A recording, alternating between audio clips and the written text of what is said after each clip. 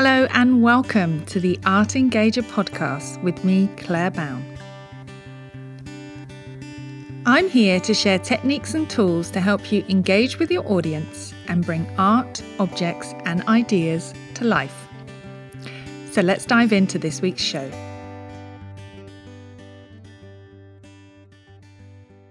Hello and welcome back to the Art Engager podcast. I'm your host, Claire Bown of Thinking Museum, and this is episode 39. So today is the second part in our Curiosity Double Bill. Last week, if you remember, I talked about how to foster curiosity with your groups and gave you 3 ways to think about how you can cultivate more curiosity amongst your participants. So do go back and listen to part 1, that's episode 38, if you haven't already. Now, in today's episode, part 2, I'm talking about how we can stay curious ourselves as educators. But before that, if you'd like to be a supporter of the show, you can do so by treating me to a cup of tea on buymeacoffee.com/Claire Bown. I'll put a link in the show notes. Thanks for all your support so far. The show notes are also available on my website. That's thinkingmuseum.com/podcast. And this is episode 39. So now let's get on with today's show. So as we get older, we ask fewer questions. We wonder less. We're less curious. Now, I've seen this in the past with groups in museums. The primary school children, they're full of questions, full of ideas. But by secondary school, you have to work so much harder to pique their curiosity. And with adults, it's a very similar story. They've basically stopped asking questions. Now, we pester our parents with why and what if questions for the first few years of our lives as we try to understand how things work. We're busy learning, and we hit our curiosity peak around the age of 4. We also hit our questioning peak there too. Preschool children ask their parents on average about 100 questions a day. I remember it very well. Now, we don't lose the ability to be curious, we just don't use it or exercise it as much.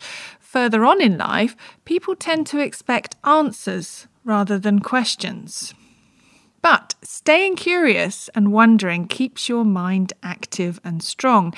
It makes you more receptive to new ideas, it opens up new worlds and possibilities, and it brings excitement into your life. Now, likewise, in our work as educators, teachers and guides, we need to keep curious ourselves in order to keep creating imaginative and lively programs, guided tours, discussions, and more.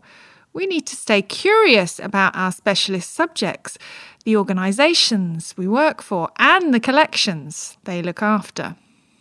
Curiosity keeps us fresh. It keeps us on our toes. It keeps us relevant. We need to be continuously learning so that we can approach our work with the same curiosity of a 4-year-old. Now, according to Todd Kashdan, he's the author of Curious, Discover the Missing Ingredients to a Fulfilling Life, curiosity is an engine of growth. He says that in order to find purpose and meaning in life, we need to be curious, experiment, and learn from trial and error. He believes that curiosity allows us to lead more fulfilled lives, to be happier, and to create lasting interests and passions. Likewise, if you're curious, then you're keeping your mind active. You're continuously asking questions. You're also opening up new possibilities that might be hidden under the surface.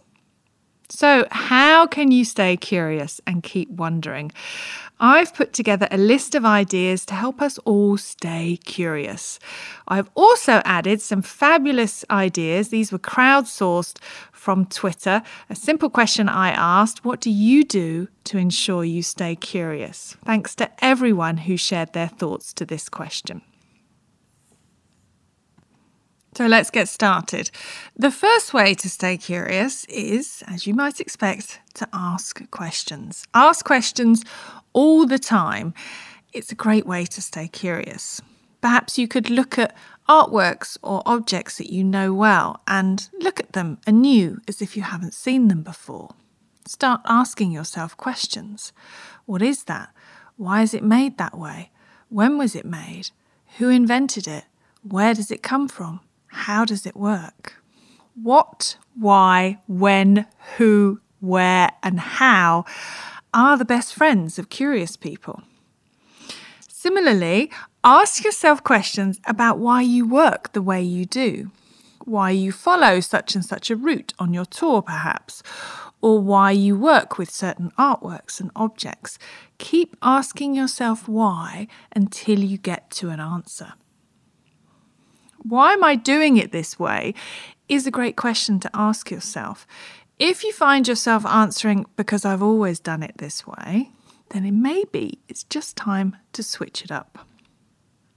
Now, when you're with groups, obviously ask lots of open-ended questions. We know these promote longer, fuller, and more thoughtful answers, and you'll be surprised and amazed at some of the responses you get. They will feed your curiosity about your subject again. Challenge yourself to ask a new or different question to see where it leads the group. Also, make a note of new questions that you want to try out with groups. Actively seek out opportunities for questioning, and you will be forever curious. So, number 2, seek new opportunities for learning. Now, many of us are lifelong learners. That's why we do the jobs we do, as we love to learn and teach others too. But how can we stay in that curiosity zone we talked about last week, that space in between knowing nothing and knowing everything? Now, sometimes we become experts in our field and feel like we know enough, but you should be forever seeking out new opportunities in learning, perhaps even in fields you don't know as much about. You can read different things, maybe even from different fields. I run a lot of courses around a wide variety of subjects that I'm curious about, from developing skills such as our voices, our listening skills, to innovative methods and practices that can help to engage audiences. This keeps me curious and enthusiastic about my work. So perhaps you could subscribe to a new blog, read some new articles, or watch video clips outside of your specialist subject area and interests. This will inevitably inspire new thoughts and ideas. Now, maybe you always talk about certain themes on your tour. Maybe you always focus on a certain historical figure. Could you perhaps introduce any new themes or ideas into your programs? Could you look at this historical figure from a different perspective, perhaps? Now, by looking at the themes and stories that you tell, you can start to see if you can make any adjustments so that you are not always talking about the same subjects and people.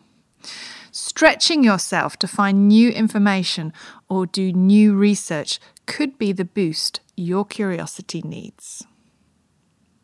Number 3, be interactive. Now, one of the easiest ways to ensure you stay curious is to make sure you never give the same program twice. So you can do this by encouraging and promoting interaction from your participants in your programs. Finding yourself in the same place at the same time, saying the same thing, kills off all curiosity about your subject. Learn new techniques and tools to help you create enjoyable and inspiring discussions on your programs. Invest in yourself and learn new ways to work with your participants. Ask open-ended questions, use thinking routines. All of these jumpstart discussions and make everyone feel part of the discovery process. Encourage everyone to speak by treating everyone's comments fairly and paraphrasing or restating for others to hear. Make your guests curious so that they ask you questions about what they want to know. And for more information on this, see last week's episode. Now, using discussion-based techniques, you will never find yourself in the same place at the same time saying the same thing again. And who wants to do that anyway? Number 4, collaborate. As educators, we're often working alone or in parallel with other educators, and our paths rarely cross. So make opportunities to get together with other educators. Share ideas together. Maybe you could shadow someone else's guided tour or create a working group of a few educators to workshop new ideas together. Or you could join a community like my membership program, and you could surround yourself with like-minded people who can inspire your curiosity and help you to wonder about your practice further. Number 5, don't label certain artworks or objects as boring. Now, I've certainly thought this myself in the past. I've seen certain objects and quickly thought, oh, that's not going to work. But labeling something as boring, or to frame it better, non-engaging, stops curiosity in its tracks. You're closing down possibilities. So what about if you challenged yourself to look at that object or artwork again and to find a hook that will engage an audience? So look at it again from all angles. Spend some time with it. Let questions bubble up, do some research and return to it. Don't leave it alone until you've found an engaging way to interact with it. Number 6, step out of your comfort zone. Now, it's natural, of course, to want to stay within your comfort zone and the familiar, but changing things up can help us to welcome new perspectives and to not get stuck in a rut. So reevaluate continuously. Think about what you do and why you do it. If you always do the same route on a tour, think about how you could change it. I once did a tour backwards because I wanted to change things up and see how it would work. Now, this was definitely a step outside of my comfort zone, but it really made me aware of new possibilities and it gave me lots of ideas too. So if you always work with the same objects or artworks, think about changing it up a little. Try something new, perhaps, or a new way of approaching something that's familiar. Try a different activity or use different questions. You could even change your timings. So think about how long you spend with each artwork. Does it have to be 5 minutes at every stop?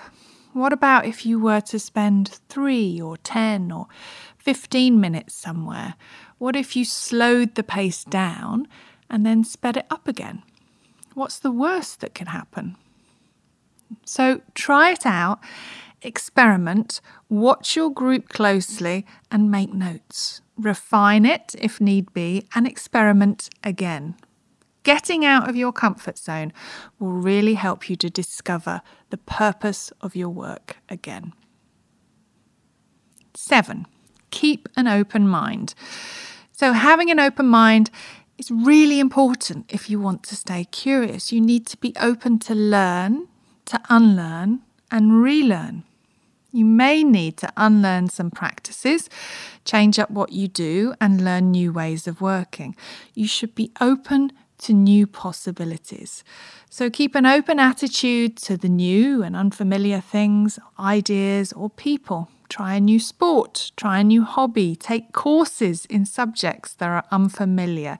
Take on new challenges, stay open and curious.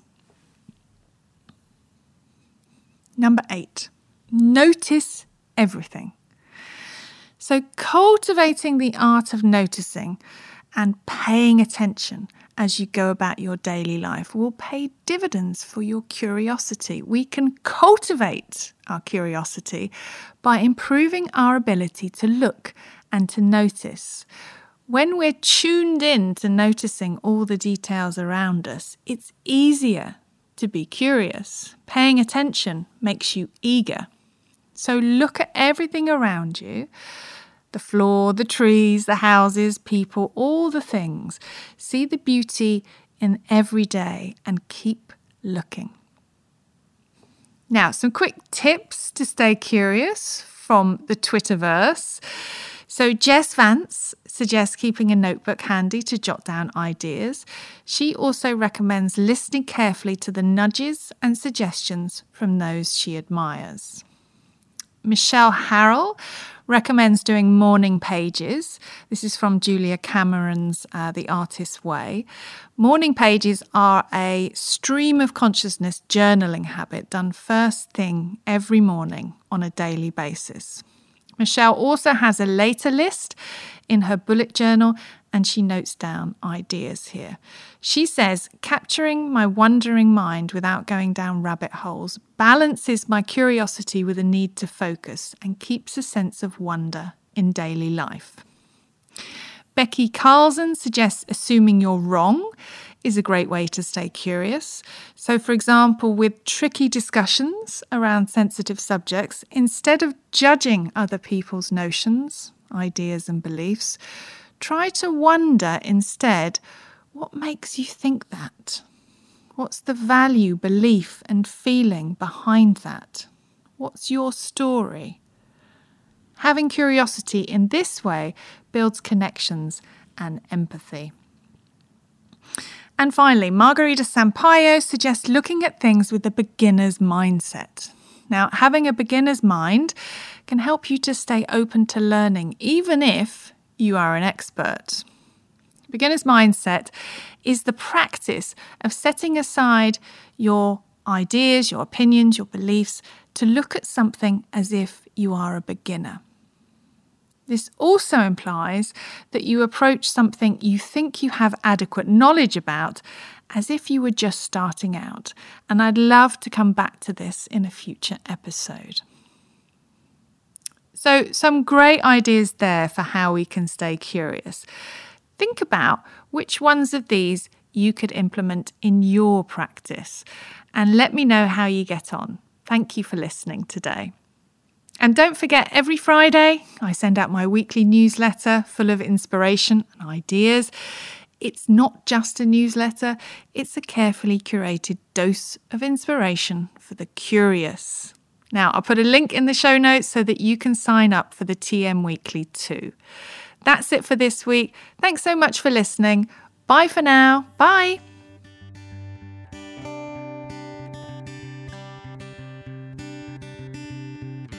Thank you for listening to the Art Engager podcast with me, Claire Bown.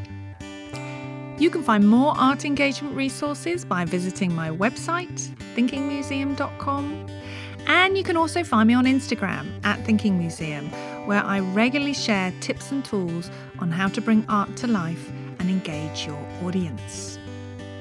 If you've enjoyed this episode, please share with others and subscribe to the show on your podcast player of choice. Thank you so much for listening, and I'll see you next time.